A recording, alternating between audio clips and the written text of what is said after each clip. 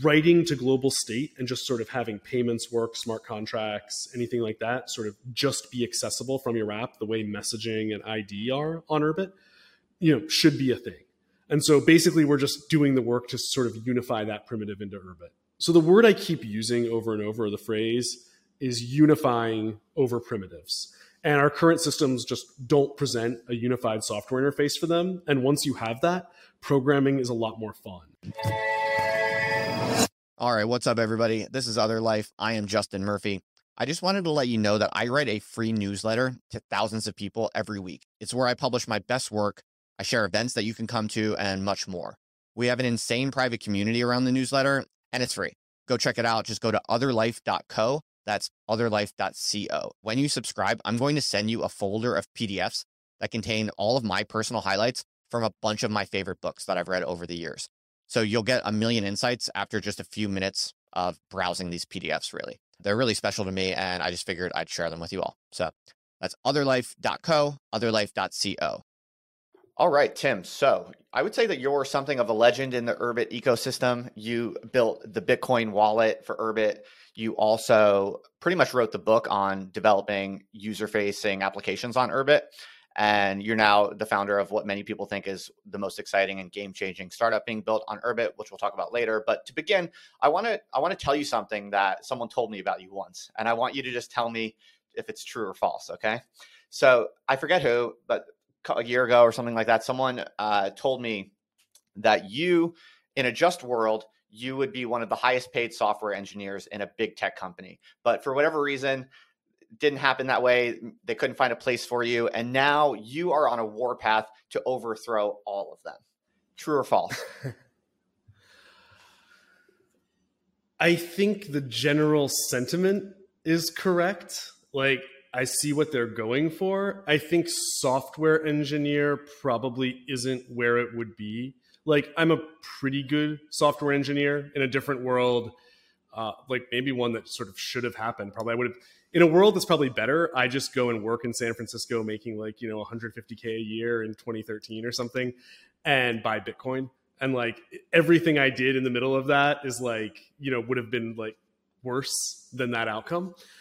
I think that probably in terms of what I'm on a warpath to destroy, it's partly that. It's actually much less big tech, and it's much more, let's say, everything that happened socially, economically, and sort of lifestyle-wise for, let's call them US elites in the 2005 to 2020 period. Like specifically this like one period where the right move socially, like financially, whatever, was to first, for probably 2005 to the early 2010s, live in New York and do finance or something related to that, even if you're in tech. And then after that, be in the Bay Area doing startups or being in that whole thing. And when they say I'm on the warpath against it, I think I find a lot of stuff there extremely inefficient, kind of boring. I like a lot of the people in it. Like I'm friends with them. They're from my world, but it's just boring, to be honest. And so, and also I think that it locks you into very specific places physically. And I dislike that. Like it's very much an aesthetic sensibility thing. So they're directionally correct. I just don't know if they're correct about the specific job. Okay, fair enough. Now, I think also you're a Harvard guy. Tell us a little bit about your path or your history as an engineer and walk us up to the point where you decided to go all in on Urbit. Okay, so when I started, I'm like sort of one of the standard stories where, I taught myself how to program when I was 14 or 15, did computer science at Harvard, let's say, like quite literally before it was cool. So now I think like if you take the average CS class sizes there, it's in, I don't know, 500-600 people. It's like an insane amount of each entering freshman class does computer science there. When I was there, it was like, maybe, I don't know, 20, 25, 30 people that you would like notice there's like, the two girls who were doing it that year. It was just a very, very small world. So this was, and in terms of people coming out of that, I was in the same year as Zuckerberg. So he left like, my sophomore year, he was in our classes. And then, but I think the reason this is all relevant is that that wasn't a time when being a computer programmer was very prestigious. Like I was literally just doing it because I was good at it and I didn't want to write papers. Like I really disliked writing papers when I was in high school and early college. And so computer science, you didn't have to do a thesis and you could sort of choose your electives to get around that. So it was, something I was good at that I didn't have to do stuff that I didn't like. And so the reason that's relevant is that then after college, because the career opportunities weren't super lucrative, like I could get a job fairly easily in that, but it wasn't that interesting or making that much money. So I basically just went and lived overseas for a long time. Like about, I think after graduating, it must have been like 7 or 8 years, something like that, doing, the usual stuff people do over there, like a heavy amount of like, SAT prep. I did like a little, like when I first started, a little bit of ESL, like when I was living in sort of pretty ghetto Ukraine, like circa 2007, 2008. But then I was mostly in like Asia doing sort of, the college prep type stuff. And so so I'll leave it there for now. Well, no, but so go up to crypto and then Urbit. Yeah, so up to crypto is around 2011, 2012. I got back into development again just in my spare time and started doing more and more. And then I've actually never worked a job since I was maybe 17 where you would get a paycheck for programming. I just did stuff on my own and then did businesses with my friends where they would find different like opportunities in online marketing and stuff. And I would write like the backends for it and we would split the profits. And that obviously was extremely adjacent to crypto. So I started investing in that, doing other stuff there, writing Solidity things for like helping people in the 2017 ICO boom, writing stuff there. And that pretty much took me to stuff. If you were in crypto at that time, like it was a good time to be there. And so by 2000, then you had the crash in 2018, but I still from doing software contracting, crypto, I was in a position where I didn't really have to work anymore. And so I didn't. And I was probably pretty boring. I kind of just sat around. I moved back to Ukraine, hung out, and was just spending all my time just, learning Russian, not doing any serious projects. And it was right around this time when I found Urbit. So I knew about it since my Ethereum days. I had kind of briefly glanced at it in 2017 and been like, oh, this is cool, but I think everything they're doing I can just do on Ethereum, it's funny because I'll still see people saying things like that now who kind of come through my pipeline, although that's less of a commonly held opinion. It was a really dumb opinion, but that's how I felt about it. And let me think where that, okay, so end of 2019, I found Urbit through a friend I had worked with who had been, auditing stuff in Solidity. And he was, I think, living at the time, or he had Ted, Rob Nussrichter, living in his house occasionally. And he was like, oh, my friend Ted's here. He's working on Urbit. He says it's going great, but I think it's going to, totally flop. And it seems horrible. And so I started playing with it. And I could understand what he was thinking. I don't know. Were you around in late 2019, in Urbit? Only very tangentially. Ted actually came on my podcast, I think, sometime around then. But I was only a kind of a friendly, distant observer. Yeah, it was. But say more about. Unless you, it was pretty unusable at that point if you were not a hardcore power user. And so I played with it. I definitely thought there was something here. Looking back, I don't know why I thought that. If you look at my Urbit conviction in let's say June 2020, it makes a lot of sense and it kind of looks prescient or what's going on.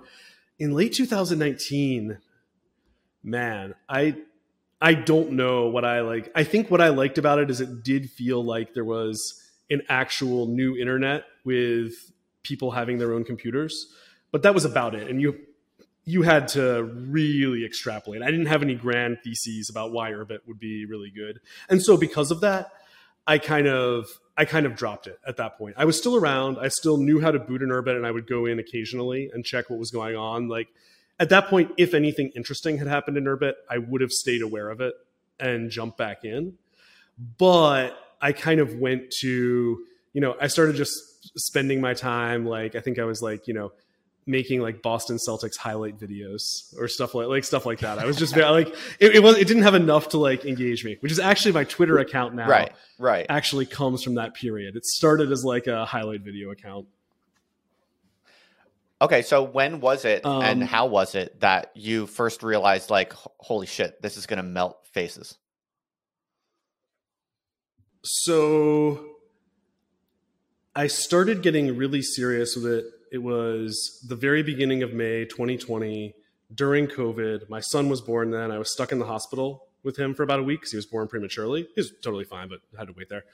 And in the time, I did what I kind of always do when I'm stuck places, which is I start trying to learn something or figuring it out. And for whatever reason, the thing I decided to learn was Nock.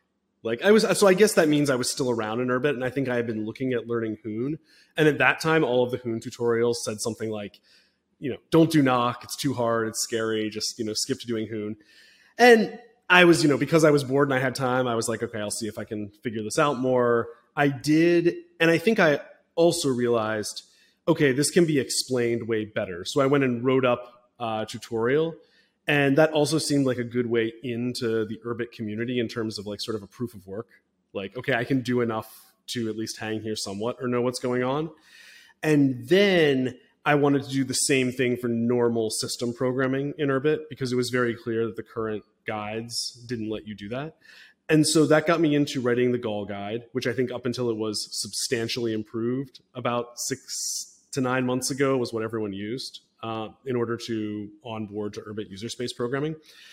And what happened while I was doing that was Urbit got a lot faster. It was in June 2020, and people have probably talked about this on the show, or maybe you remember it. There was some specific performance improvements made, and it went from, you would send a chat message and it would go through 45 seconds later to this felt like, Discord. And at that point, I think I became very, very bullish because I had this broad intuition that there was something very powerful here and very cool that they were getting at, and also that it could be iterated on fast in ways that were noticeable and would blow through various performance problems. And at that point, over that summer, I was working on it really hard. I started writing lots of things about how Urbit was going to take over the world, like sort of internal memos to people I was talking with. And I think a lot of it aged pretty badly in terms of my reasoning for it. And which is, I think in general, if that's not happening, something's wrong. Like you want it to be going a lot, but I got very bullish because it was clear there were really smart people here. And then I got insanely bullish when I became technical director of the foundation in early 2021 and was onboarding people. And I saw that Hoon was way easier to learn than people thought. You could get them on without too much trouble. We had more and more people coming on, especially like they were usually like fairly young, like a lot of late teens, early 20s programmers. And there was this like exponential effect where those people would then do stuff or hang out or make it easier for other people to come on. And at that point, I just I think and I would see the kinds of apps they would make. And by that summer, I was pretty much like, this is going to work. I was extremely all in on it, but I think it's like the difference between believing in God and believing in gravity. Like, I think 2020 Urbit was like believing in God. Like, this sort of, intellectual, like, I'm not religious, but like, you know what I mean? And then believing in gravity is like, you're going to step off and die if you don't pay attention to this. Okay, awesome. That's great story there. So you alluded to before that you basically wrote the book on the Gall guide.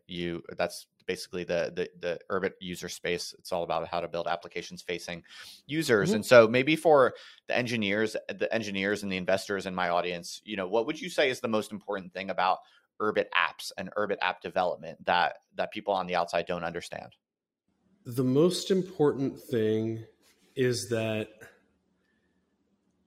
all of the current tools and operating systems that we use, whether you're talking about a client operating system like, Linux or, a mobile one, or a backend operating system like AWS or something like that, is that they don't use software to unify over all the components you want.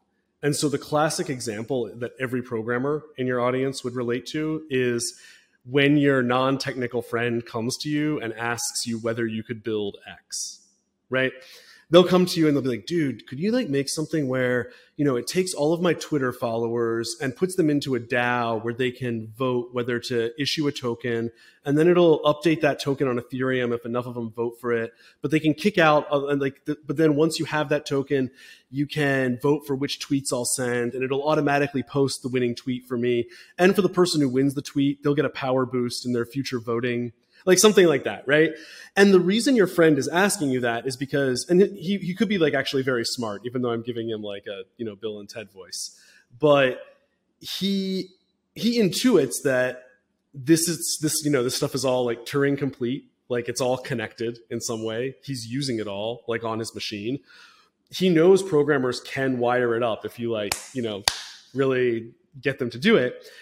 And so if I say that exercise to a programmer, though, that feels incredibly hard. If I told him and yeah, bro, I'll give you $25,000 to do it, you'll find excuses to stop talking to your friend for a week until he like kind of lets this idea go, right? And the reason is that we're talking about a lot of components there that didn't exist when either let's say Linux, Windows or just general single player operating systems were made, or when or aren't, very well unified on like in the AWS cloud. When I say unified, I just mean there's like a piece of software that presents them all as one interface, where a person writing the program can say, hit the blockchain and do this, or grab Tim's social graph and do this, right? And so I'm trying to I'm getting like a little bit lost and I'm trying to remember back to what you were asking, but which is okay. What is Urbit solving?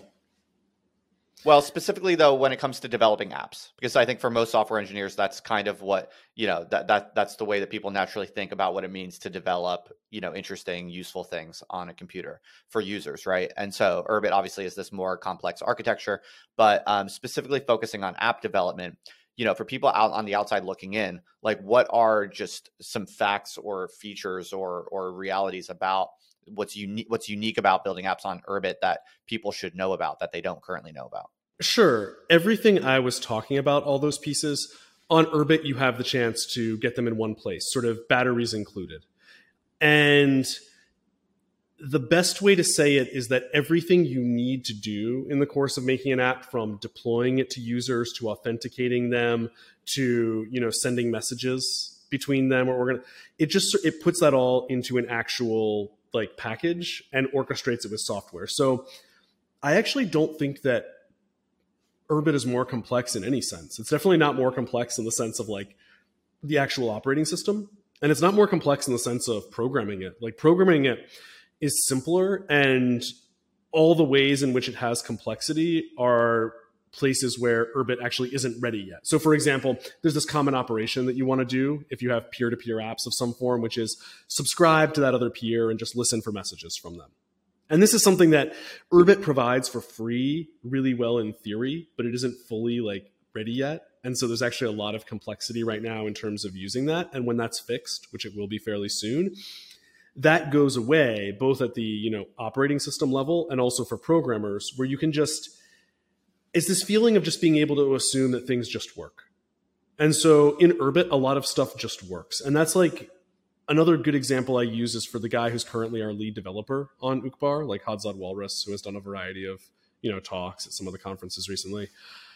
He got into it about a year ago in the summer as doing sort of an apprenticeship internship with me, where I basically said, okay, go write a heads up poker app where two people play poker with each other using a central server to kind of adjudicate the game and say, who the winner is, etc. And that's actually kind of annoying in a traditional, architecture. You're going to have to decide how to deploy it, probably in the cloud, so that the central server keeps running, handle all of the authentication, like have some system set up where people register, have some system for stopping spam and registering. It'll probably be linked to their emails in some form, have password recovery, the authentication part of that. Then you're going to have to handle all the messaging back and forth. Probably the central server will keep some database and push it out to them. Everything I just said in Urbit, because it unifies over the components you actually want, which is like identification, messaging, authentication, he just wrote that and he was like, oh, this just works. And he was able to write the app incredibly fast it was very fun. And actually, the main weakness of the app was that people were playing with it at last year's assembly, and it was pretty cool from what I heard. I played it some with him. It actually felt like, the old days of like online poker 10 years ago, which is another thing that, of course, I did because everyone with my bio and my age like did that. Same, yeah. Yeah, exactly. Back when it was easy to make a lot of money. There's not a lot of alpha left there. Yeah. There's not a lot of alpha left there. It was very fun, and probably not so much more it can teach me. But anyway, point being, the main thing it was missing was some kind of integration where you could do payments or crypto or bet money or record anything there. And that actually highlights a really big weakness of Urbit, where I don't want to get too far into Uqbar right now, but basically the idea of Uqbar is just that writing to global state and just sort of having payments work, smart contracts, anything like that, sort of just be accessible from your app the way messaging and ID are on Urbit, should be a thing.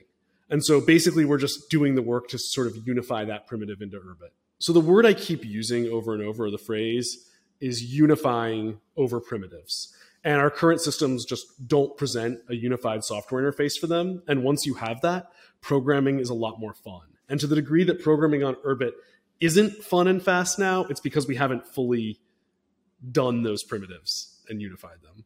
Right. Okay. So I recently listened to your conversation with Galen on the Tlon TV podcast or YouTube channel. And one of the things you said there that I thought was interesting was that you said you feel that Urbit already has product market fit for developers, for the developer experience. In other words, people who learn to develop on Urbit just really, really enjoy it. They really, really like it. It clicks fast and easy and effectively.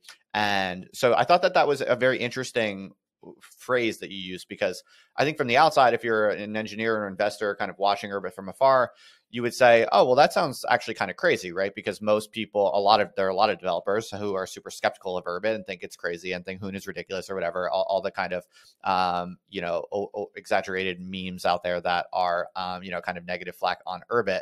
And so it's kind of a bold statement to say that Urbit has product market fit for developers. Maybe you could unpack that by starting with, I want you to kind of explain why, if that is the case, that the developer experience is so good. What are the remaining bottlenecks or roadblocks that still haven't made like a massive migration into Urbit by developers? The best way to think about the bottlenecks is that it's very possible for something to have extremely strong product market fit for developers, meaning developers will use this if they have the chance in substantial numbers, right? It's possible to have that, but also to have other things messed up such that those developers either won't have an audience to get their stuff out to, or they won't be able, the system doesn't unify over all the primitives that they need, and so they just can't build all the types of applications they would want, even though they love this. Or just there's something like a little bit unstable about the system or something like that doesn't let it get there. And so I think it's extremely uncontroversial to say that Urbit has product market fit with developers, just based on when I started programming on it and writing how to program on it about a little over 2 years ago. There was me and like a few other developers. And now it's, talking to Will Ref Podlex of the foundation, it's very clearly in the, sort of over 100, less than 300 territory, which is like extremely strong growth and shows no sign of slowing down. The most recent Hoon school was like 60 people. There's very rapid growth there. So we're at that point, which is probably analogous to if you look at the early 2000s essays of Paul Graham, which I think a lot of your audience would be very familiar with just because they were extremely influential, and where he would kind of raps poetic about Lisp and how much he loved it. But also he was making the case for, if you like Python, use it, which kind of felt revolutionary at the time. Or if you like, Ruby, use it. There were all these other languages that weren't, C, like C++ or Java, that were becoming usable. And they all had product market fit. Programmers loved them, different ones. But until server-side programming became a thing and an extremely economically valuable thing in the early 2000s, they didn't have any place to apply that. And so the bottleneck was, are enough people on the internet And do those people need services that you can provide, sort of want services that you can provide by having rich backends? And it turned out that, very quickly, social applications were found, all kinds of like SaaS stuff. And that's, now the predominant model. So for Urbit, the main bottlenecks are, one, just making all the primitives rock solid. Right now, you can only store up to 2 gigabytes on your Urbit. That's obviously just not an option for the long term. It needs to be logically in the terabytes. Because that limits the type of applications you can write a lot. It doesn't have easy crypto access right now. It's a slog to do. So we're working on that. That seems very promising and likely to get unclogged. Things like software upgrades and handling dependencies are getting better. They're probably 10 or 100 times, probably 100 times better than 2 years ago. Still needs like work to be like really tight.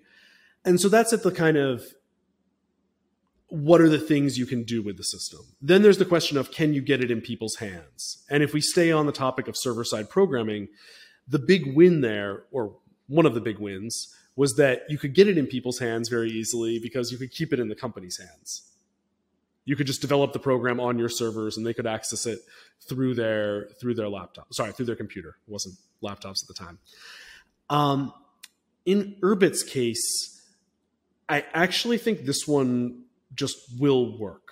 I think that the big win of Urbit is unifying over all these primitives and ease of distribution of software once people have Urbits, and it's less things about privacy that people sort of get into.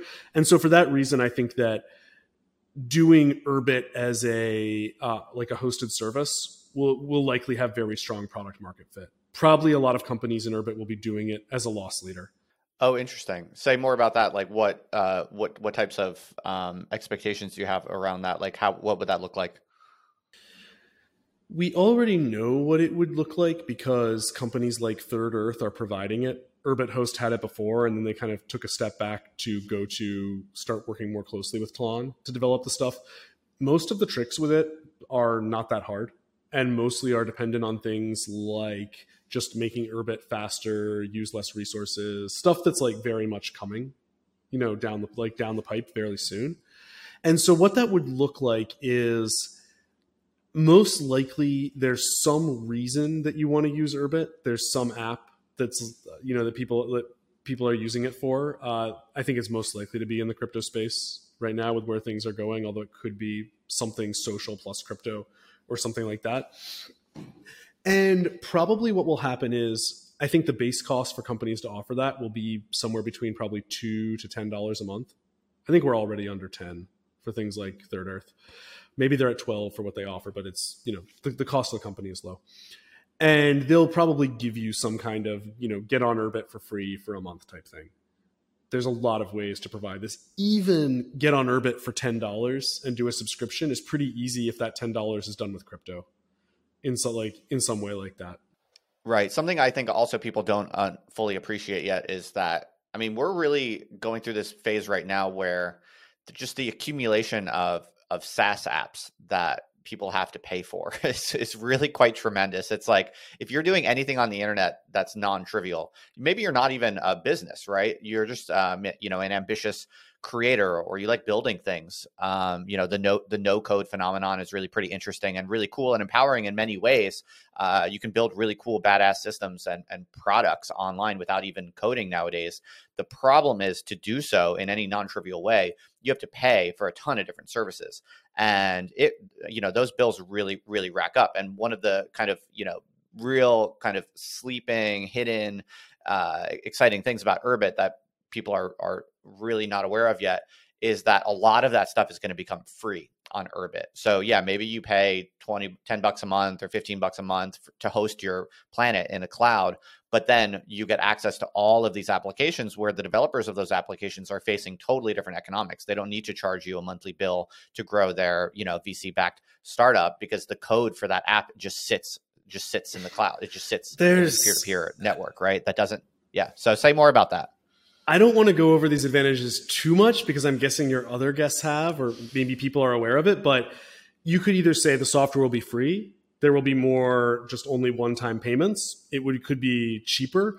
Everything about it, it'll be a lot easier for the developer to maintain. If you're a developer and you release something and you're at all serious about it, maintaining it is really hard. And Urbit apps actually have a way of like being a lot easier to maintain, especially when they're Urbit internal and don't have to hit external APIs, which is, one thing that's really important. But then you even get into, I don't think that non-developers understand how involved the process is of deploying an application and keeping it out there.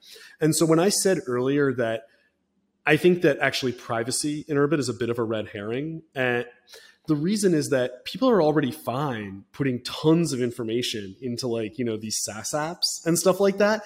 And they're not happy because they're paying a lot. The information doesn't compose with any other information that they have. It's not accessible, very importantly, to sort of enterprising new young developers who want to come in and combine that information in interesting ways, which always happens if it's composable. The DevOps are brutal for the company to keep it deployed. I think VCs are sort of aware of this, but they probably don't viscerally feel how crappy the gap is between I wrote an app that works on my local machine and I got it deployed for lots of people to use. They're completely different things. You have to you're writing your app in one environment and then you're deploying it in this sort of cloud OS, which is this place where your app's language doesn't even matter. It's just going to sort of live in this little matrix pod with other ones, and you have to pay lots of money to keep that going and orchestrate it with all the other pods. It's brutal. So I don't even know which angle to start on here with regard to SaaS, but that model is completely choking off innovation right now to a crazy degree. And it's not solvable without an operating system to orchestrate those pieces. It's just not. You got at this in your social AI article recently, so I'll assume people have read that. Yeah. Well, I think it's a selling point that's really exciting. And one of the reasons why I'm super motivated on Urbit and trying to do everything I can to help it is because I'm just honestly really pumped for this world where we can all develop cool apps and have interesting software running on our computers with each other, and we're not paying out the ass for all these SaaS apps. So it's if you're a rapidly scaling, growing startup or something like that, yeah, sure. Then, the software as a service model is relatively affordable and it's actually quite, powerful, the types of, leverage you can get from these SaaS apps.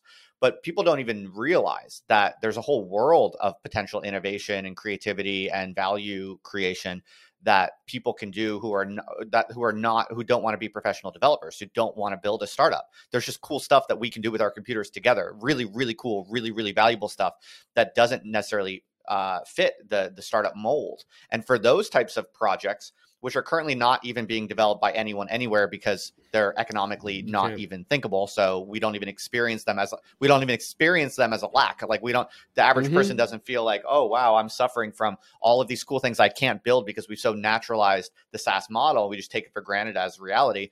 But there's going to be a massive amount of creative value creating applications and, experimentation that is going to become economically viable on Urbit. Could you go into listeners for a bit, or I can, of just how you define the SaaS model? Because for me, there's very specific components of that are very specifically retarding software progress, and it's important to make sure we're clear about that. Yeah, sure. So, I come at this from the angle of what they nowadays call creator or whatever. It's such a corny term, but yeah. So people who are, building operations on the internet, whether it's, creating value for people with an audience. And there are lots of different cool things you can do using SaaS apps, right? And SaaS apps, for people who don't know, it's just basically like a web application that you pay a monthly or annual subscription for, and it gives you some power, right? The developers and the founders of these startups, will let you pay a certain amount each month, and they'll give you some, convenient UI that will do on their servers, on their backend, certain, things, and you name it, right? From hosting a community and giving you the software and the UI to have a community of people interacting and posting things and sharing things with each other. I use Circle, for instance, circle.so. It's a nice little app. It's a nice little Web2 community app, but you pay $40 a month for that. whether it's Riverside, like this app that we're using right now to record, right? It's a SaaS app. I pay them, $20 a month or something like that for all these bells and whistles to do my basically what is a video call, right? A video call that gets recorded. And this SaaS app does all of that work for me and gives me this tool that I can use. And so the end result for anyone who's trying to do anything interesting or non-trivial on the internet, but I'm not a software developer, I'm not trying to be an engineer. I'm just trying to do cool shit with my friends and audience and people who follow me are interested in doing things with me. I pay something like almost more than $1,000 a month for SaaS apps. And I have a cash flowing business. I do courses and I do different types of things. I have a growing audience. So it's, on net, it's profitable, everything that I'm doing, but that's like a massive monthly bill for someone who's doesn't have a multi-million-dollar startup, right? And so I have this unique position where I kind of feel this massive gap in the market because I know there's lots of other people like me who would like to be doing all kinds of creative, non-trivial software-based things with my friends and audience on the computer. But it's just all of these things I would like to do. There are hard economic limits on how much I can do because it's so expensive to have all of these different services. And frankly, a lot of them are redundant and overlap, right? So it's like one that I use, for instance, is Zapier, and Zapier is just a SaaS app that lets me connect the other SaaS apps that I'm paying for. That's all it really does. And it's powerful and it's cool and it is worth it. But basically at the end of the day, all I'm doing is pushing data around on my computer, and there's no reason why it should cost so much. And that's what people don't realize. Let me just dig into a couple things there. I think that's a really good summary, especially from the creator's angle. I think one thing that jumps out immediately there is that it's immediately obvious, I think, to anyone who's an engineer why these things cost a lot, because you have to pay a team and they have to get funded in order to maintain that as this web service probably running on AWS or similar indefinitely. It's also very obvious to anyone in your audience who's an engineer that which you have a lot of, none of them can come in and help your workflow. You can tell them about this problem and none of them can do anything about it because all of those apps are siloed in those companies' things, right? In their cloud deployments. Whereas in the Urbit future, when it's there, if one person gets the itch, or even if you want to pay them a small amount or what you have, they can go in and materially improve your workflow. And so you start to get to these sort of exponential effects where you're building an audience, they're able to do stuff for you. That in turn unlocks, new possibilities. But right now, I just don't think people understand how stuck software is because of this. And I think the best way to say it is that you have lots of very smart people who listen to you. Many of them have free time that they use for software projects, and they cannot do anything to fix this problem. Even with something like Zapier, once it's a full startup and they do that, that doesn't present a programmable interface for them to, help you with all the other services. You're sort of solving the problem that one time, but not in a general way. And I think this is really the promise of Urbit. Yeah, exactly. Right. And so that's only one angle of kind of value unlock that is, and you're already starting to see it, right? So there's the studio app on Urbit, which is kind of like a little early Substack competitor, right? So I use Ghost for my newsletter, for my blog and newsletter. I use Ghost, and I pay $100 a month for Ghost because it's kind of based on how many subscribers you have. So as you grow, you pay more. And Ghost is a great piece of software. I really like the Ghost software, but $100 a month is not trivial, right? And so it's at the point where a studio app becomes, kind of first in class, as good as a Substack or a Ghost blog. I mean, that's a non-trivial reason for people to start moving over, and it's inevitable that this is going the value that you get for free by using Urbit versions of apps is going to, at a certain point, be undeniable and irresistible. And this is a great example of when I'm thinking about Urbit bottlenecks, we actually have two just in that example that once they're lifted can potentially make a lot of stuff go fast or get in the tens of thousands of users very rapidly just from one thing, which is one, you would like to serve stuff from your Urbit ship. And so the main thing there is just, can it handle HTTP requests fast enough? There's approaches to do that. I think Studio has done is using some stuff that makes that better, although I haven't tried it enough to be confident posting links to it on my Twitter.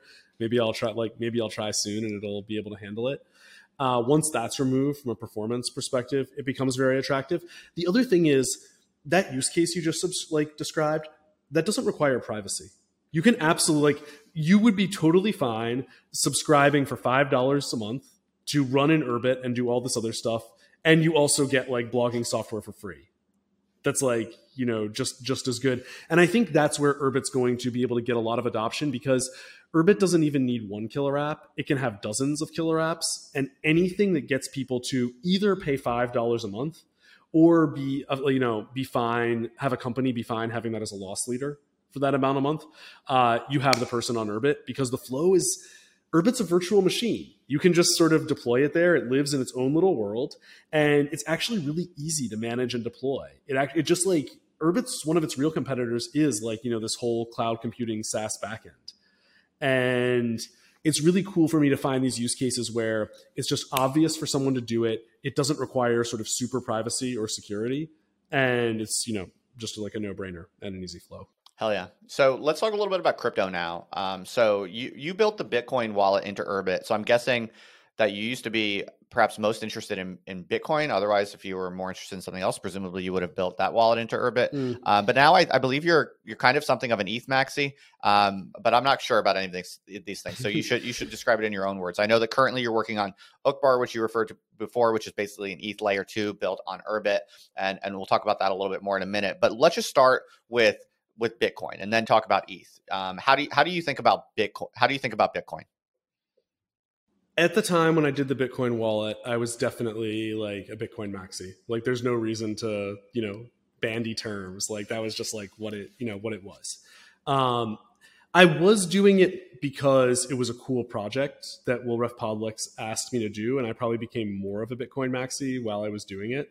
And then I think actually the project itself probably made me less of one for a variety of reasons, or in the aftermath.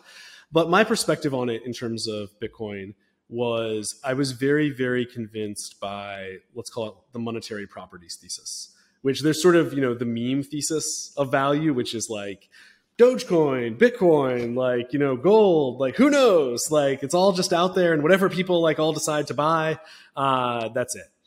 And I was much more convinced by, the monetary properties thesis. I think probably the best example of it is the Bitcoin standard, although I think that's subsequently, had some flaws, but I think that did affect people's thinking a lot circa 2018, 1920. And the basic idea is just that, there's this whole matrix of properties, like, supply cap, ease of verification, how well you can send it, stuff like that determine whether people end up wanting something as money. And you can find any number of articles about this in regards to Bitcoin. The Bitcoin standard, the book is fine. Vijay Boyaparty's article is a good example. There's plenty of stuff on these lines, and I could give links.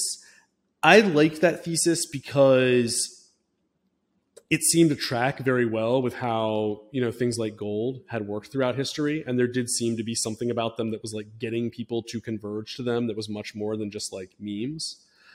And then in Bitcoin, it feels like you've kind of stripped out everything extraneous that you have to have because of, just gold is the best item that people could find, but you could conceivably do this better. And so that was fairly convincing to me. And I also was like fairly convinced by the idea, just because I have like, invested money or had money to like sort of preserve, that the store of value thing is real. It's a thing that people need, and people will bid up things like real estate and stocks in order to do that. So it's very convincing to see how, like, if you have something that's a better store of value than these other things, it will, take that from them. And I think you had Curtis on your show recently, and he was talking about, the reasons that, one thing becomes a bubble that goes bigger. I think that's basically right. I would just get a little more, even more into the fundamentals. Although, to be fair to him, I think, he does too. That was my still believe in that store of value? Yeah. Do you still believe in the store of value function for Bitcoin in the long term? Short story, no. Long story, no, with, more words. So I think that the idea that Bitcoin was competing with things on the basis of monetary properties was correct. And I think that in the wake of, money printing post-COVID, money was flowing into it because people were kind of spontaneously converging on, we think this will be the thing that like does well when there's lots of money being printed, and that it will be like a better money. I think that ETH has subsequently outcompeted it and is like very, very likely to maintain that. And I think that the reason is Bitcoin has a lot of good monetary properties. Two properties that Bitcoiners don't talk about much, but that are really important, are settlement and number go up. So settlement is basically, can you settle this asset in kind of arbitrary programmatic ways? And without going too much into history, in my view, this is what, one of the reasons that gold didn't work and was outcompeted by fiat heavily, and fiat, denominated assets like real estate, stocks, etc. Like gold sucks for settlement. You can't make contracts about it and transfer it. And by the late 1800s, early 1900s, there were just tons of banks and national organizations set up around clearing gold payments using just ledgers, which then became fiat. And the problem with Bitcoin is that because the base layer doesn't have the needed primitives, you cannot trustlessly settle stuff from sidechains. So with ETH rollups, you can make constructions where you can put, $10 million into it and be very confident that, if you've audited the rollup properly and stuff is designed right, that no matter what, you will always be able to get that $10 million out. Bitcoin, if you have a side chain or you put in a bridge or something, you absolutely don't have that guarantee. So you had early Bitcoin side chains, which is, stuff like Liquid by Blockstream, where you just throw the money into a Bitcoin address, and then if Liquid's multi-sig lets you have it later, then you get it. You also have like WBTC, where you're at the whim of whatever, I forget what the company is, but there's a consortium that runs it. They decide whether you get your Bitcoin back, like on chain. And so I think that settlement is a really important property, and we're seeing that, in DeFi. Like there's a lot of things that people. So what's wrong with? Yeah, keep going. What's wrong with Lightning? It's not rich enough. Lightning is actually pretty cool in that it's like pushing the limits of what you can do with current Bitcoin primitives. It's about the maximum that you can kind of push what Bitcoin lets you verify on chain and get non-custodial stuff. The problem with it is just that isn't very rich and it's not a great user experience. And to make the user experience good, you need one of two things. You either need lots of very centralized Lightning nodes, which is what's happened in practice, which kind of starts to defeat a lot of the purpose, or you need Urbit, because you actually could build a pretty good Lightning payments setup on Urbit, because it lets you do all of the peer-to-peer networking that you do. Discovery would make opening channels and balancing them easier, lets your computer automate a lot of stuff. The problem is that Bitcoiners are pretty extreme Luddites, and even, I'm not going to name any names, but there's very prominent Bitcoin influencers who I've who are very smart, who I've literally just walked through how ZK technology works, and they just didn't know. These are very prominent people who have written extremely well-known theses and have high IQs. They're just not interested in it. And so Bitcoin people don't have the interest in Lightning necessary in Urbit necessary to put Lightning on there. And even then, all you would have is payments. It would be nice, but you can do much better stuff with ZK constructions, in my opinion. Okay, so it sounds like this goes into your views on ETH, in that it sounds like where this is going is that you think ETH has a few superior properties. Talk about ETH. How do you think about ETH? It sounds like you subscribe to the idea that ETH will eventually flip in, so to speak, BTC. Talk about ETH and how you think about it. Yeah, I would be surprised if it doesn't flip in it within 2 years. Even that feels long, but we'll see. I think of it as very, very similar to Bitcoin and very much playing the same game. And I think this is something that Bitcoiners don't realize in general, is that ETH people take the same things very seriously that they do. They actually iterate the base layer very slowly and very conservatively. They're not just throwing the merge out or something like that.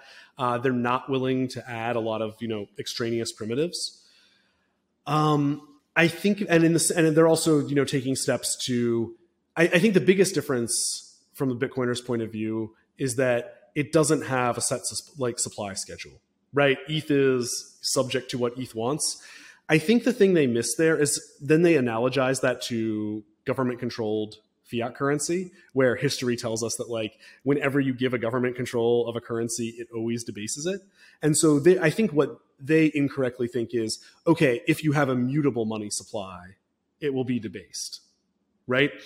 I think that falls apart very, very heavily we have to look at ETH and say that the monetary sort of issuance schedule of ETH has only gone one direction since it's come out. It's just like Bitcoiners will show that chart where, Bitcoin goes on this smooth path down and like ETH goes like this, but it's only going down like the entire time. So if it's only going down, why is that? One answer is, of course, that, it is like it won't go down forever and it'll just start going up at some point.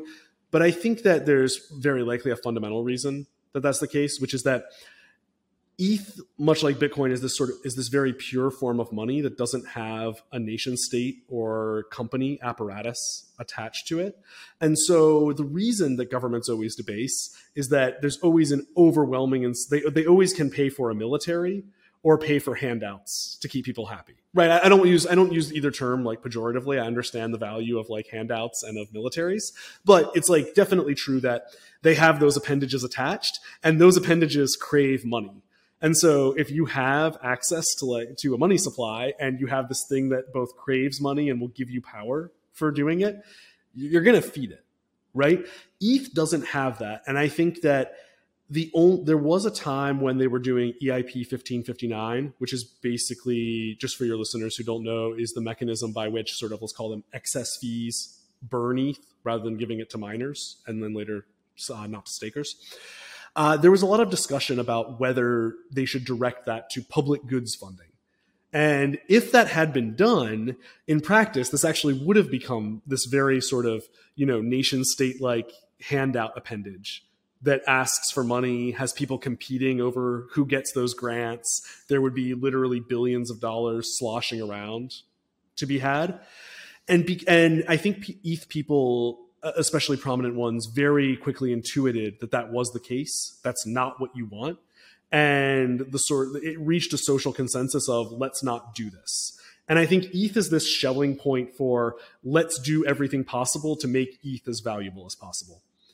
And that makes Bitcoiners very uncomfortable. It makes autistic people uncomfortable in general. I think a lot about cryptocurrencies and their security models make autistic people uncomfortable because you always fall back to a social consensus layer. And so because it makes them uncomfortable, they'll either fall back to, just sticking their like fingers in their ears and pretending that, their security system is doing all the work, which is, what Bitcoiners mostly do with proof of work. Or they'll take the angle that, Curtis did on your show, where they immediately make the incorrect, in my opinion, jump, where they're like, oh, that means, well, if it's already like, there's social consensus, that means you should put like, a CEO in charge of it. And that's also not what you want, because the CEO is also a form of appendage, right? What you really want is this very hard herd of cats to round up that only is connected by one principle, which is let's make this thing pretty stable and ossified and very valuable. And I think the most successful cryptocurrencies are really good at doing that. And I think that ETH is, on track to be, to be by far the best at being that kind of Schelling point. Okay, fascinating. And how do you think about this question or this threat of regulatory crackdowns?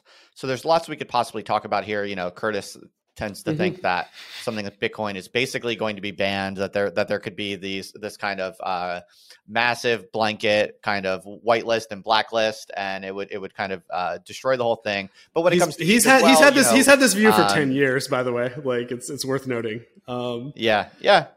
Yeah. It is interesting though that he's still convicted in that. But when we talk about ETH, you're more bullish on ETH. It's not clear quite yet that ETH is not a security. This is something people are very concerned about. Some people make the argument that actually ETH does look a lot like a security. Go ahead. I mean, I think ETH is it's getting very close, in my opinion, to being too big to fail, adjusted for the strength of conviction of a lot of participants. I'm trying to think of even where to start the answer. I think empirically, we probably have to start with the fact that despite the predictions of people like Curtis for the last 10 years or more, that the government will ban it. And that's like, you can dress it up however you want, but essentially they have this very strong view of what government is and what it can do. Based on that view, they predict that it will be banned, and they present plausible mechanisms for that. We have to note at this point that Bitcoin went over $1 trillion without any of those mechanisms coming remotely close to being activated, like in any way. And so that's interesting, because once you pass a certain threshold of value, you start to be a constituency. And I think we're already at the level now I treat the US as very important, probably before, on my own podcast. I think the episode will come out soon. We talked about how our views changed after the Russia-Ukraine war, but I think I probably put the US in a more dominant position after that. So I do think that US policy matters a lot. And I think, and even though there will be some bumps, I think we're already starting to see, in a bipartisan way, US legislators get co-opted by crypto. We're starting to see very strong lobby movements. We're seeing, look, Ripple is like one of the biggest scam, like obvious securities ever, and they're still successfully tying down tons of they're still kicking. They're tying down tons of SEC resources. They can afford all the same lawyers. There's just like, I think the problem is that, in my view, most of the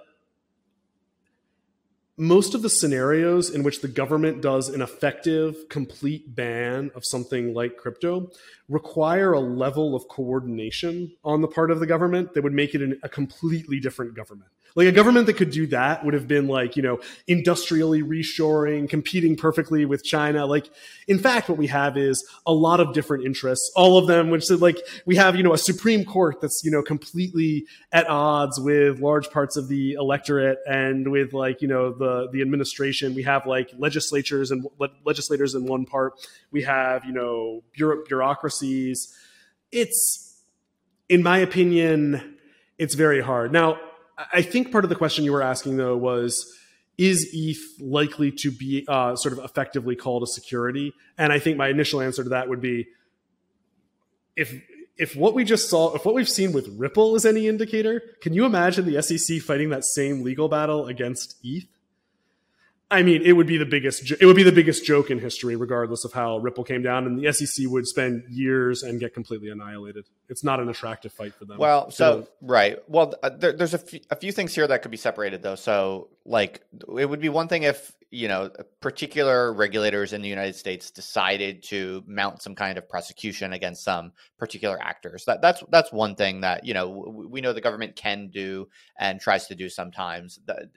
That's one thing. But another thing, it would just be some kind of more blunt, naive governmental regulation or legislation that would effectively send the price to zero on something, whether that's ETH or BTC or what have you. And so I tend to completely agree with you. The idea that the US government would enact some kind of planned strategic crackdown on crypto is far-fetched for me, given just what we know about the nature of American governmental gridlock and incapacity.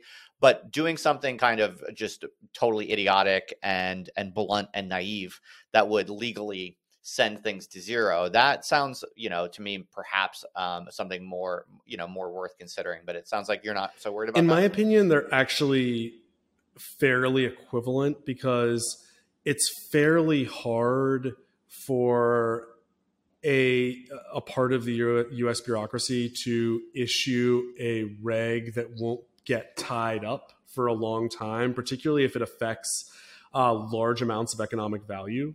Courts are very likely to not look on that favorably, especially when we're not just talking about like sort of academic arguments on the part of courts. We're talking about like the policy idea of locking up tons of people's money. We're talking about like lots of legislators being aligned, which does matter. Whenever there's a feeling in the system that like there's other sides to this, that actually makes a huge difference. One thing I would say in response to this is that I think crypto has a lot of the product market fit and strong appeal of things that have survived despite extremely strong federal level crackdowns. Like, one thing people always forget when they're talking about crypto is like marijuana has been banned for how long?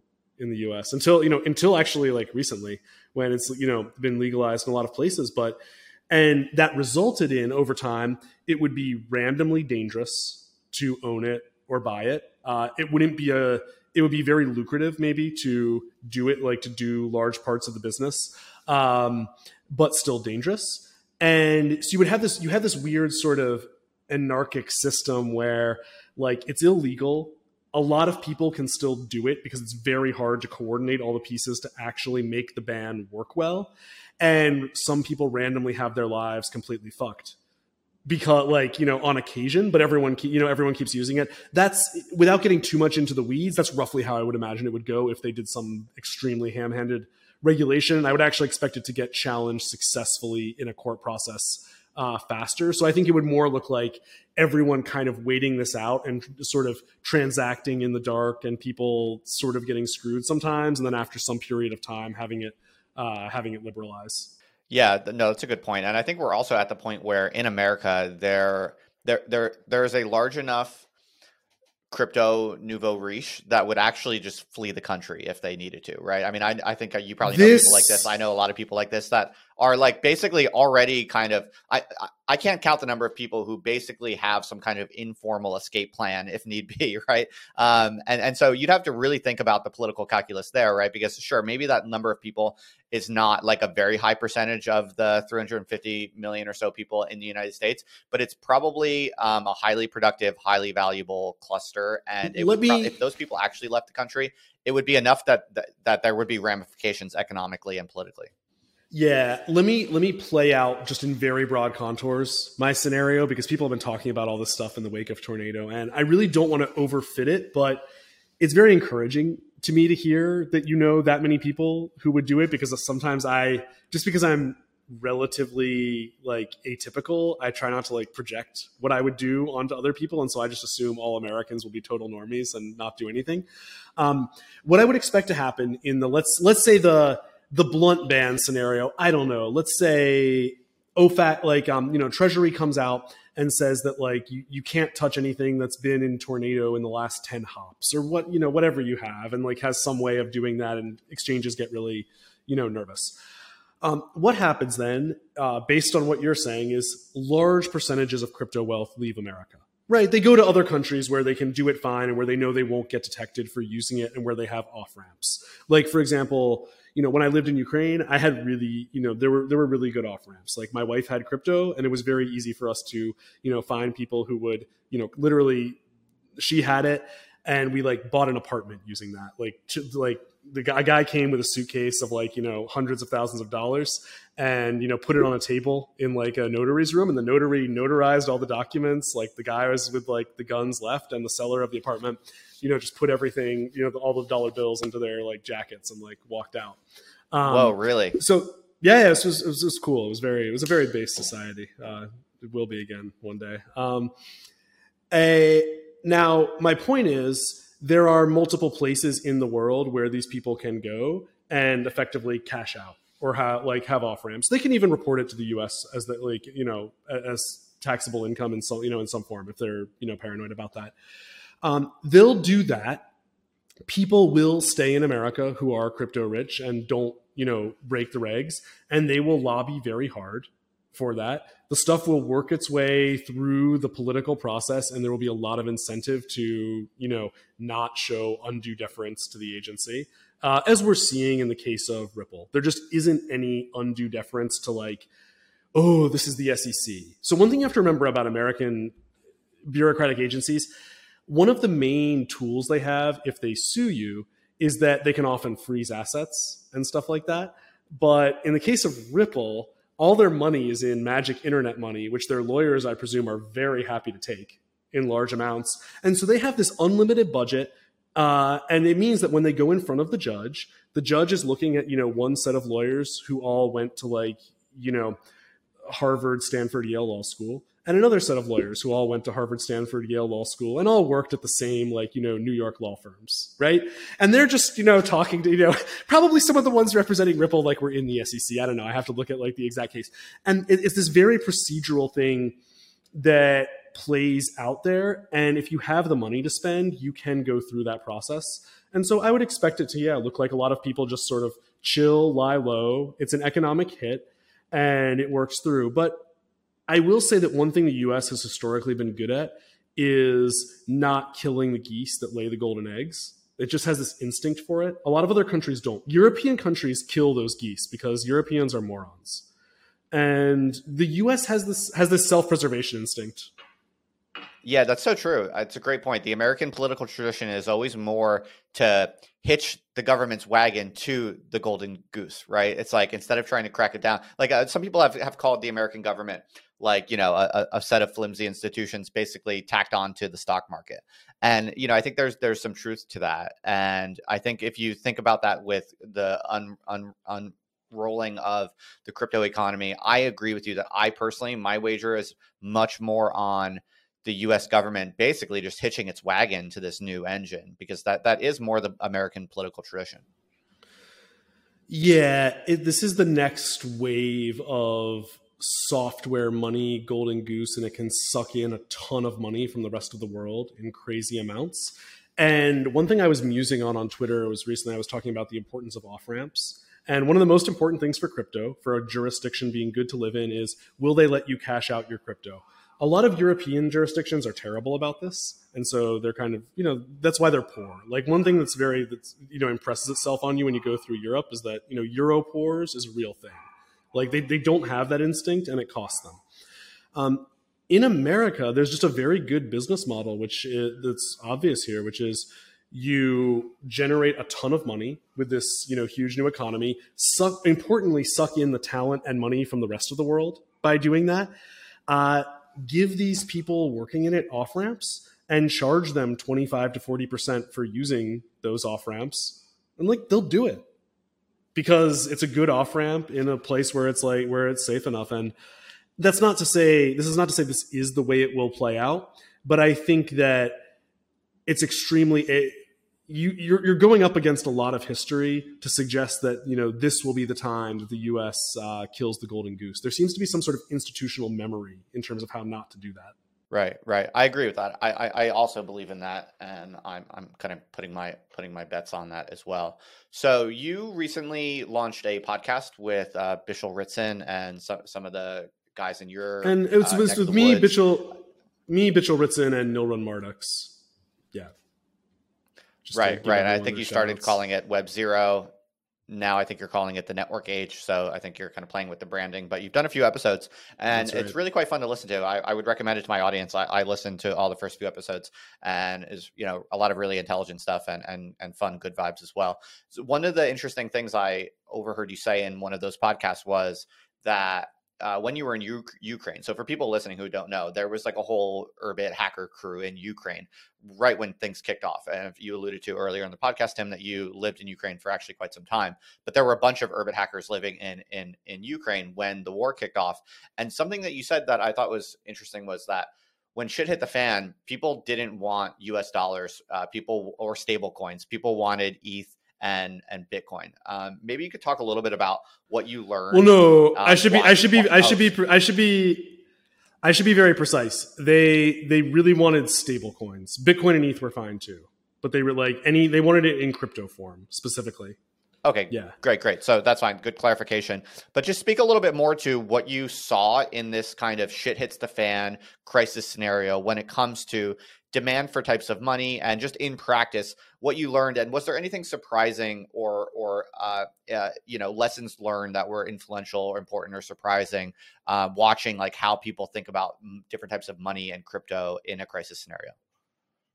The first big lesson that I learned is that in a lot of very meaningful ways, digital possession, digital assets, are more permanent and more yours than physical ones in very real ways. I think in, let's say, the US, that's somewhat hypothetical, don't pay your property tax and your house gets taken away, or maybe, your stocks get frozen or something.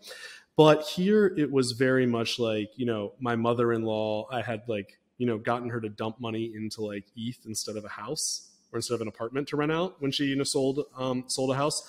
And so now she had her savings. I would have friends or people or acquaintances who, literally had, in many cases accumulated a lot of money, either sort of middle class or in some cases like, very wealthy people whose money was all like encoded in businesses there, in apartments, in whatever.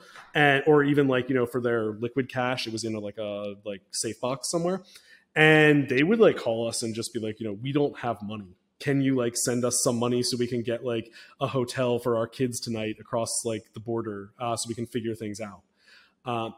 And even like, people who were, I think, multimillionaires who had worked. My wife's a stylist, so she works with like, client, like a lot of clients like that. And they would be like, oh, I want to, get, do styling again, but I, don't have money right now. And so, in all of these cases, it was just, and whereas we like were very, we were like just renting our house, people would ask us why we're throwing money away on renting. And the most we had in physical property was like, a small apartment and a car that we were like renting out. And it just felt like really good to be like, okay, I have all my stuff. It's here. No one can take it from me. I can cross borders, do whatever. And the reason that crypto was spiking in prices is that, on the morning of 2/24, everyone had this same realization, like, oh shit, I wish I had, Bitcoin or USDT right now, because then I could go across the border. And so I had like, my wife had just done a transaction a few days before where she had sent a broker some money to get like, some dollars just to like spend on a day-to-day basis. If you're in Ukraine, they have money changing places every 100 meters at very, very tight rates. And so people will hold money in dollars. And then the local currency, probably had bad inflation episodes. So people didn't want to hold it. And I was like, oh, can we get it back, or can you transfer it back to like stablecoin and send it to me? And he was like, yeah, it's, that's not happening today. Like, you can't do it. He did eventually, get me the money. He was very honest, but yeah, like people wanted it because that was the good form of money at that time. And that pretty much stayed true.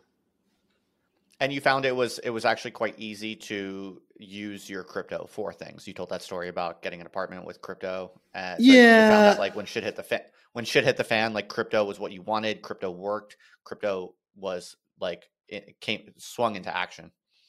Definitely. I mean, if you have any kind of networks now anywhere in the world, it's not very hard for you to find people who will give you money for your crypto. Or I can still, because I have my accounts on Coinbase, I can cash it out. There's places, in Europe where you can off ramp. There's also situations where, people, right, you can do exchanges. Yeah. I think maybe what I heard you say in the podcast was that stable coins weren't quite as useful or effective. Like they were harder to trade or harder to get or harder to use, whereas Bitcoin and ETH worked better in a certain way. Do you recall? I don't think I would have said that because it wasn't accurate. It was very much I might be misremembering a crypto thing. Yeah, I think that's actually fine or not a big deal. I think that this actually is part of the bear case for ETH and bear case for Bitcoin and bull case for ETH, is that when I'm talking about digital property being better, the one thing a lot of people will be screaming in their heads when I talk about things like real estate is that there is no yield on, crypto assets. And I think ETH having actual yield post merge based on, the internal ETH economy feeding back into that and making it, very high, relatively very high yield, real yield in the asset. I think that's going to drive a lot of people into it, and for more people just have that be the thing that they hold, rather than, a lot of people in like, Eastern Europe and stuff or in Asia will put money into apartments to get the cash flow. America's more about the stock market for a variety of reasons, probably because it's a more stable stock market, but I think it will move things more and more in that direction. Cool. So I think this kind of brings us up to what you're working on now, which we should talk about a little bit, which is Uqbar. So you're the founder of Uqbar, which is, as I referred to before, it's basically an ETH layer 2, but built on top of Urbit. So I think for a lot of people listening, it's not even going to be at all clear what that means, how to think about that, how to even parse that. So we'll probably have you back on the podcast in a few months when Uqbar is in a more advanced stage of development. It's very, very early days for Uqbar, but you did recently raise a bunch of money.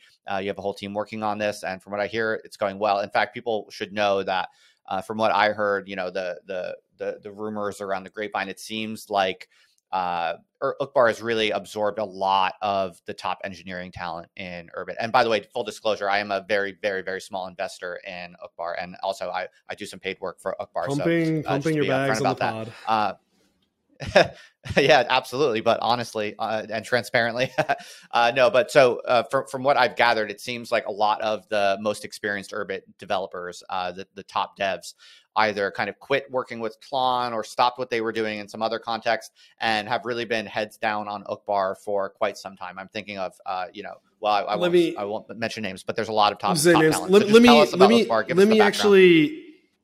Well, I want to actually be more bullish than that with regards to the talent on it, because it's actually not the case that a lot of people quit Tlon and work with us. We have one guy who did a lot of work with us who had already quit Tlon and was doing his own thing. A lot of your listeners probably know who I'm talking about if they know anything that. And then we had one other guy who we took from Tlon on a sabbatical, and we'll see whether he ends up staying. Other than that, everyone has been a community recruit. And a lot of them were people who came through our apprentices and grants program when I was running it. Other people are just people who were on the network and we knew about, and who came in there.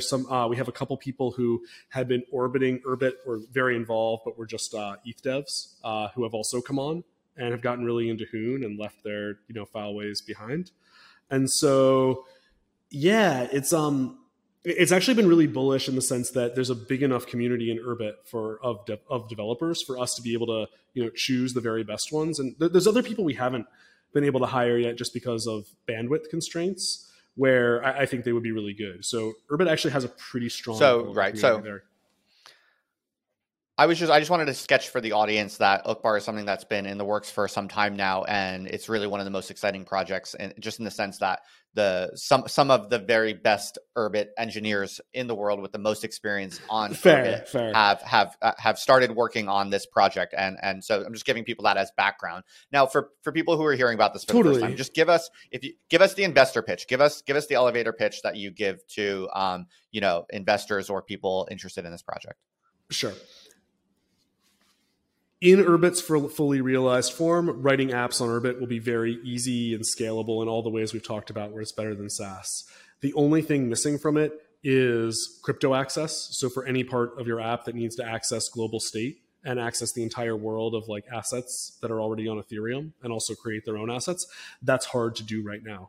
If Uqbar did not exist, probably in 2 or 3 years, someone would create Uqbar, because it's like a thing that you need. So the idea of it is Uqbar makes writing to and reading from global consensus state as easy as writing a message over the network or like setting a value in your database.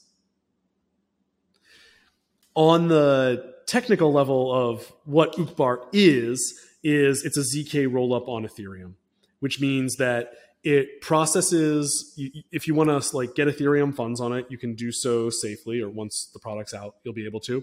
And you process transactions, on what's essentially, a roll up, a side chain. And then a ZK proof is submitted to Ethereum that proves that those transactions were all run correctly. And also the data is submitted to Ethereum to let you know what the actual state is now for data availability purposes. I don't want to go too far down that, but what it means at the end is that your funds and everything that happens on Uqbar is just as safe as if you were trading on ETH mainnet, if our bridge is written properly for that. And that's the promise of every ZK, of every rollup, basically.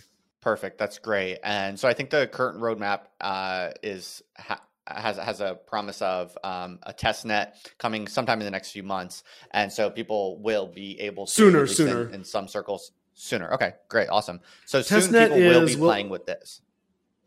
Yes, we'll probably have, for people who know us, like friends, probably in the next week or two, they'll be playing with it. And then by assembly, for sure, the actual experience will be there, which will be very sort of one click. And now you're in a kind of online playground development environment where you're developing and deploying Uqbar contracts to the testnet. Awesome. It's amazing. Happening. Yeah. So people, I'll definitely be talking about this and kind of quote unquote reporting on this if you want to call it that. So definitely if you want to kind of stay tuned, we'll be talking about that in the months around assembly. So let's sketch for people a portrait of what this is going to look like and feel like. So and I'll give you kind of my mental model, and maybe you can correct me if I'm wrong. Maybe I have a fuzzy picture or an incorrect picture, but from what I'm basically imagining from the user facing experience, it's more like, it's kind of like right now you can kind of, if you can run a little DAO on Discord, let's say, or a big DAO on Discord, you can use all these different kind of duct taped tools together, right? Maybe you have a Discord server, maybe you have an ERC20 token on Ethereum. That's kind of your community token.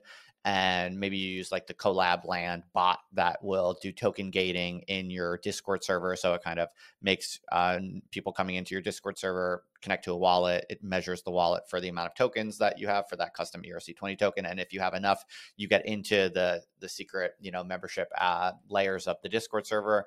And let's say, you make some governance decisions on a tool like Snapshot or something like this. This is kind of the current, really quite clumsy and inefficient DAO stack, if you will. So what I'm imagining when Urbit fully ships and is fully integrated into, when Uqbar fully ships and is fully integrated into Urbit, I'm imagining basically I log on to my Urbit group, which looks and feels a little bit like Discord, but now all of a sudden with Uqbar's, superpowers, I can, if someone creates a post in my Urbit group that is really good, maybe I can just click a button and pay them some amount of the community token or something like that instantly and without any friction, all within the app, that kind of thing. Yeah. That kind of thing. You can probably things like, you can upgrade them to new DAO privileges and have those recorded on chain, or if that requires, a vote from people in the DAO, have it automatically pop up for anyone who does it. And anything we're talking about here, remember how earlier we were talking about that case of, your friend wants you to write an app that integrates his Twitter with voting with crypto. Yeah. Now you can actually do that. Like if anyone in your group has an idea of something they want to do on the back end, they can write that and ship it. Right. And okay, so my example though, just to start things off, like of trivially paying someone in one click through an Urbit group, am I on the right track? Is that correct? Yeah, absolutely. And then it just goes, way farther because people always want to do stuff related to membership, voting, privileges, issuing tokens, associating them with things. And there's just this, explosion of stuff that people want to do. And yeah, they'll be able to do that in a way that works. Right. So I'm just trying to kind of go step by step or piece by piece and kind of paint this picture. So, right. So, and technically the way this will work, I believe, is let's say you currently have a DAO that is based on a ERC20 token as the community token. That's going to be bridged over to some kind of Urbit version, right? Kind of like currently how you bridge to Optimism or you bridge your ETH to Arbitrum or whatever. In fact, exactly how you would bridge to them. Yeah, exactly how you would bridge to them. Right. So it'll be a similar experience to people who have already, done that process, which is quite trivial and easy. But now what happens is you bridge your custom ERC20 token or just your ETH, you bridge that into some Urbit version, which is exactly the same, but just now it lives on Urbit and you can move it around. And so basically, because of the zero knowledge advantages of the rollups, I'm going to be able to send money. I'm going to be able to send our custom ERC20 token. In my case, like we have a token, it's the cash tag is LIFE, money sign LIFE. It's an ERC20 token. Right now, I think only about like 300 people hold it, but I've been slowly kind of giving that out to people. So that's an ERC20 token. So when Uqbar becomes available, my Urbit group I'll be able to bridge that token over to the Uqbar version. And then on my Urbit group, I'll be able to send people whatever amount of the Urbit version of the LIFE token, and that will be cheap because of the zero knowledge rollups, right? So it's only going to settle to the Ethereum mainnet later, right? Mm-hmm. Yeah, it's cheap because it only settles to it later, and because it only, without going into too much detail, it only needs to record the data about what happened. It doesn't need to pay the whole Ethereum network to run that computation. This is, the advantage of rollups from a cost perspective. And then from a programmer's perspective, it'll be just, the same as whatever, Hoon they're using to write their app. And they'll have a very nice development environment for doing this. Right. Okay. And then from there, it's kind of off to the races. You can imagine any type of increasingly sophisticated and impressive, like computation, basically. Anything you can do with your computer and other people, you're going to be able to mix in liquidity, basically, to, with the sky's the limit, basically. Or are there limits that we should think about, or are there caveats that are important? I think there's additional use cases and then caveats. So just one, someone in your comments who you like asked questions for it, asking me to talk about the hub and spoke model.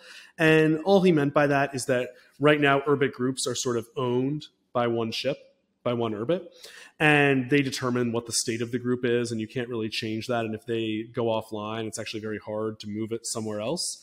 And with Uqbar, you could make group software where the state of the group is represented on chain, and people could know by looking on chain who they're supposed to be listening to as the leader of the group, or who's the current hub, or maybe you have multiple ones, and you can start to experiment with stuff like that. And so that gets into this thing where in crypto in general, there's actually a ton of appetite for developers to do new things with it. It's just that there's been this big limitation of both costs and also the tools being kind of annoying. But we see, like with projects like Starknet, they do have a pretty big developer community that's interested in doing different stuff, even though the language is pretty hard and not Solidity. And so I think that we'll have that kind of experimentation happening where it will quickly go beyond just where it is, the sky's the limit. People start doing really interesting things with global consensus. Now, what are the limits? The limits are the standard ones with global consensus, which is that even when it's cheap, it's expensive. Like you can use it. You don't want to represent all of your DAO's messages on chain, right? And so the genius of Urbit is that, or especially Urbit with Uqbar, is that it lets you kind of granularly tune those those cost parameters and decide how much global consensus your app needs. Like, do you just need payments? Okay, then just do payments in your group. Do you need a case where more complex governance or something is happening on chain? Do that. And Uqbar, because it's easy to call out, it makes the only barrier be cost. And so then I think people will quickly iterate to what are the cost effective versions of that, and then offload the rest to Urbit.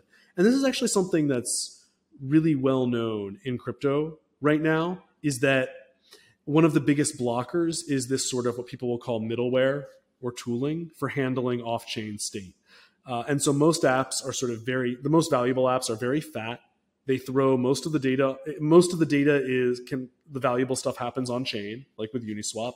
And then you have a little bit happening in your browser, right?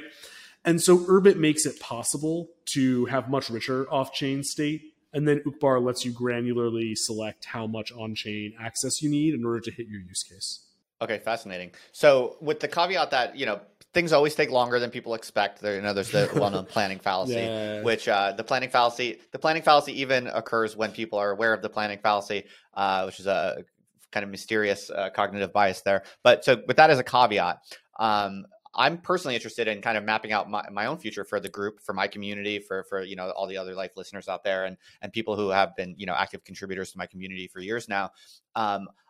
At what point, if you had to put money on it, when will I have on Urbit a kind of DAOified Urbit group with, let's just say the specific characteristics of it will be token gated, basic kind of token gating mechanism, and we'll be able for entities in the group to send money back and forth natively on Urbit. Those two key conditions. When do you think I'll have that up and running? If you had to put money on it. And you're talking about, it's like, to be clear, like real money, not like testnet play money, right? They want to get paid. Yeah, real money. Yeah, real money. Yeah. So the nice thing about the planning fallacy is that because if you know about it, you still can't avoid it. You might as well just say fuck it and just say numbers. So June 2020. Take your best guess. Yeah. June 2023. June next year. Okay, and testnet. Me and my people in my group will be able to play around with this stuff on testnet in coming months. Yeah, like late September, early October. Awesome. Super particularly for the people in your group who are developers and want to start getting into that, because that's very much our first target audience. And then enthusiasts will be able to interact with it in terms of these are things the developers are making, or yelling at them to make things if they have more authority like you do. And, then it goes from there. Yeah, absolutely. And actually, I mean, this is its own interesting point to share, which people are still sleeping on, which is that in a fully developed urban ecosystem, the it really changes the status and the power and the economic prospects of so-called creators or writers or basically anyone who builds an audience on Urbit. The economics and the prospects for that type of person are going to be fundamentally different in a way that people are still really sleeping on, because now what it means is, like, right now on the web 2, like, if you have an audience, yeah, that's great, you can monetize that in many ways. It's well known that having an audience and having respect and, a certain amount of legitimacy in the eyes of readers or viewers or whatever is economically valuable. That's well known and not controversial. But your ability to actually lever that up into creating new forms of value is relatively very constrained in ways that people don't fully appreciate, again, because we've just naturalized all these limitations of web 2 and the SaaS model. With Urbit, this stuff's going to get super crazy, because the way I'm thinking about it is, if you have an audience on Urbit and you have an active, genuine community on Urbit, then you start, as a creator, you start interacting with and partnering with engineers and developers, because I have a lot of people in my audience who are creators, who are not necessarily engineers, but are, technically somewhat sophisticated and technically at least interested. And I think this is like a massive vector of new value accretion that people currently can't even really conceptualize, because right now creators are relatively very constrained by the SaaS model. But once creators offer to engineers and to developers something that engineers and developers don't have, which is culture, audience, people, users, right? And so it's like, right now on web 2, if you're an engineer, you can build a really cool software startup, and you can totally fail because you can't get users, right? This is actually a very, very common problem or roadblock for really talented developers and engineers. Can't actually make an interesting, successful living because they can't get users, even if they make a really cool, valuable product. It's a real kind of problem for engineers and developers. So on right now in web 2, it's difficult for an engineer to kind of collaborate or partner with a creator or an influencer. You see some of that at the very, very high level of influencers and creators. The very, very, very large influencers, whatever, will sometimes partner with a startup and kind of be a co-founder of something. But that's very, very rare. It's a very small slice of kind of the internet economy, because the economics only really make sense for those like massively large creators. But with Urbit, again, things are very different. The economics are very different when you can create an app that just lives in the network and doesn't require a lot of maintenance. So it doesn't have to be kind of VC backed with like a large team of engineers maintaining it. Not only do the economics change there for developers and what types of apps become economically viable, but what types of partnerships and kind of teams become imaginable and economically viable starts to shift as well. Because if you are just a writer, or you're just a character or personality influencer, whatever you want to call it, who has like a large active group of smart, interesting, creative people hanging out in a place, well, suddenly that becomes much more valuable to engineers, who you basically become a supplier of culture, you become a supplier of users, and all of a sudden the wages that commands on Urbit are seem to be, in my view, if I'm right, are going to be much greater than they do in the Web 2 system. And so I'm already starting to think about this. I'm already starting to see a near future where, like, because the Other Life group is one of the fastest growing groups on the network, and because I have this kind of public media footprint, I'm starting to think through, like, oh wow, I could actually start I could launch a startup where I'm a co-founder with an engineer, and we build some like really badass, crazy custom thing for my users. That's kind of what I'm providing, is the culture, the onboarding, the users. And all of a sudden now, as just a creator with only a mildly, I have a moderately, successful growing audience or whatever, but I'm not massive, right? I'm not like some kind of, massive, super famous guy or anything. I can start to see, like, oh wow, I can have a tremendous exposure to upside in creating value on Urbit in a way that creators currently just can't even fathom. It's a really strong thesis. It's making me think a lot. It ties in very, very clearly to what you've called social AI. I called the mundane singularity and then tried to change. Then people liked that, so I have to stick with it now. So, but yeah, basically this idea that our conception of what is required to make software happen is extremely constrained by the current economic limitations of software production. And once those are removed, and it can be done in these more smaller custom ways, just all bets are off. And we've seen this a lot of times in computing. We just haven't seen it as much with software. We saw it, I think everyone thinks of the example of, going from mainframes to personal computers in the 80s and that being a big deal. And I can probably find examples in software, probably to some degree server-side programming represented that initially to some degree, letting people just use their own languages and make web apps and get them out. And whenever that happens, all like economic arrangements and relationships tend to shift really rapidly, right? And we've seen this so many times. And so the prediction that, a big part of my thesis is that developers are this incredibly valuable resource that sits somewhere analogously between like professional athletes and oil. And I think the idea of creators being people who have access to them, and if their energy can be activated without it having to be like raise $3 million and start a startup level activation, and can just be like, hey bro, I know you, can you try this little project like on the weekend for me, and then we'll see if it becomes like a product. If you can get it to that level of energy, a lot of things we assume about economic relationships and values of certain things change. And the other thing I want to say about creators that's so interesting that I hadn't thought to now is that I've been focusing a lot lately on all the ways in which we've already proved concept on a fully digitized world where most business workflows and processes are already done digitally, just with SaaS products badly.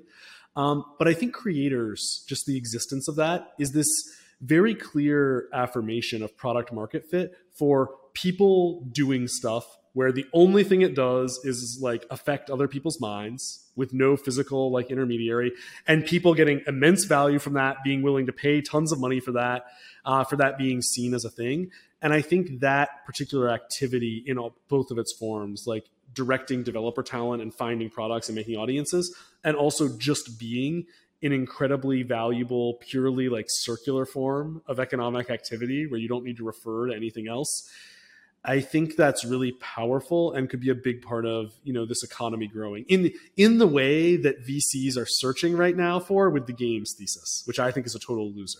I think this is like a much, much stronger thesis because they're looking for something where a thesis where value can happen purely digitally without needing any like real world connections.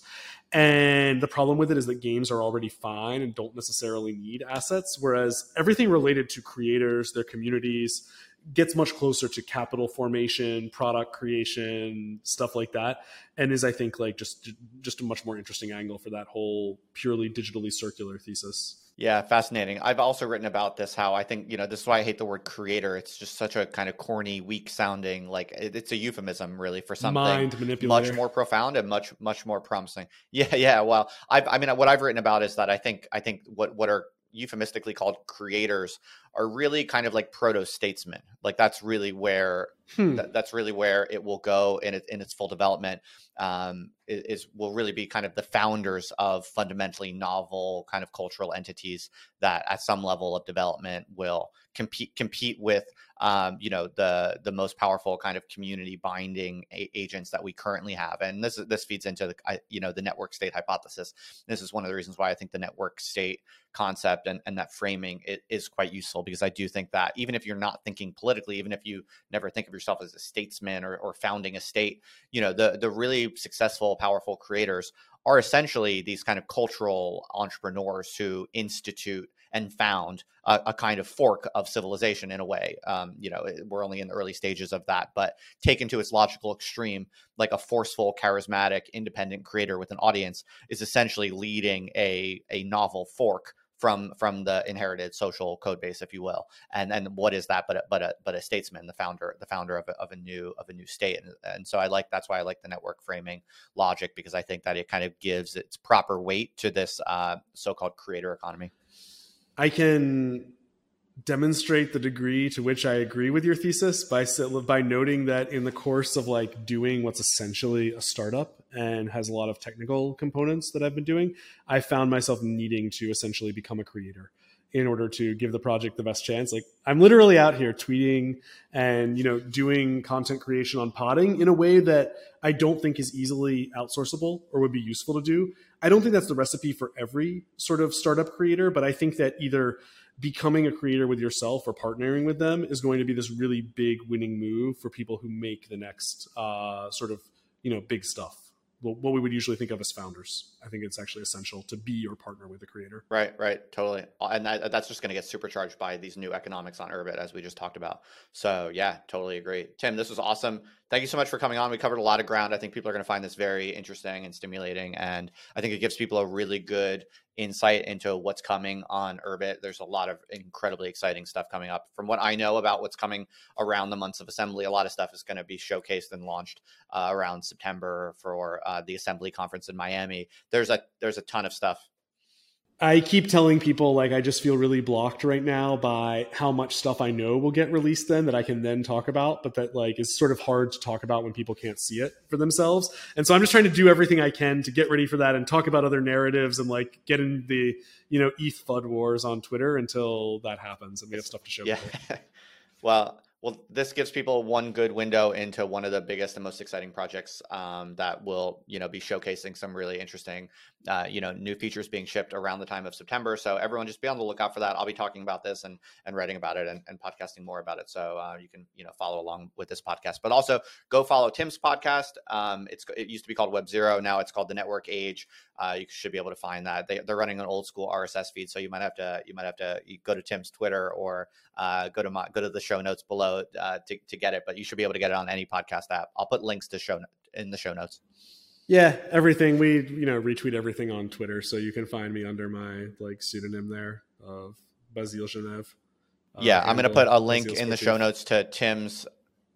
Yep, I'll put a link in the show notes to Tim's Twitter. You can follow him on Twitter. And also, I'm going to put a link in the show notes to the Uqbar open group on Urbit if you want to talk more about all the stuff with Tim or the other people on the team of Uqbar. They do host and maintain an open group that anyone can join on Urbit. So if you're an engineer or an investor or just anyone interested in learning more about Uqbar and what's going on and talking about it, they're very welcoming to interesting, new people who want to learn more and talk more about it. So I'll put a link to the Uqbar Event Horizon group in the show notes. So I'll put a link to all these things in the show notes so people can follow up how they please. So Tim, thanks again. This was really awesome. I think people are really going to enjoy it.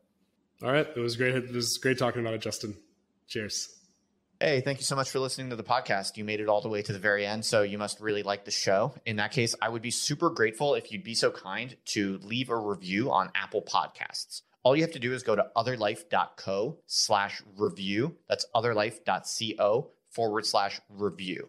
And it'll send you to Apple Podcasts. Just leave a review. You can be honest. Tell me what you really think. I'd really appreciate it because it'll help other people find the show, and I'm really trying to grow out the podcast. So thanks for listening, and thank you for leaving a review. I really appreciate it.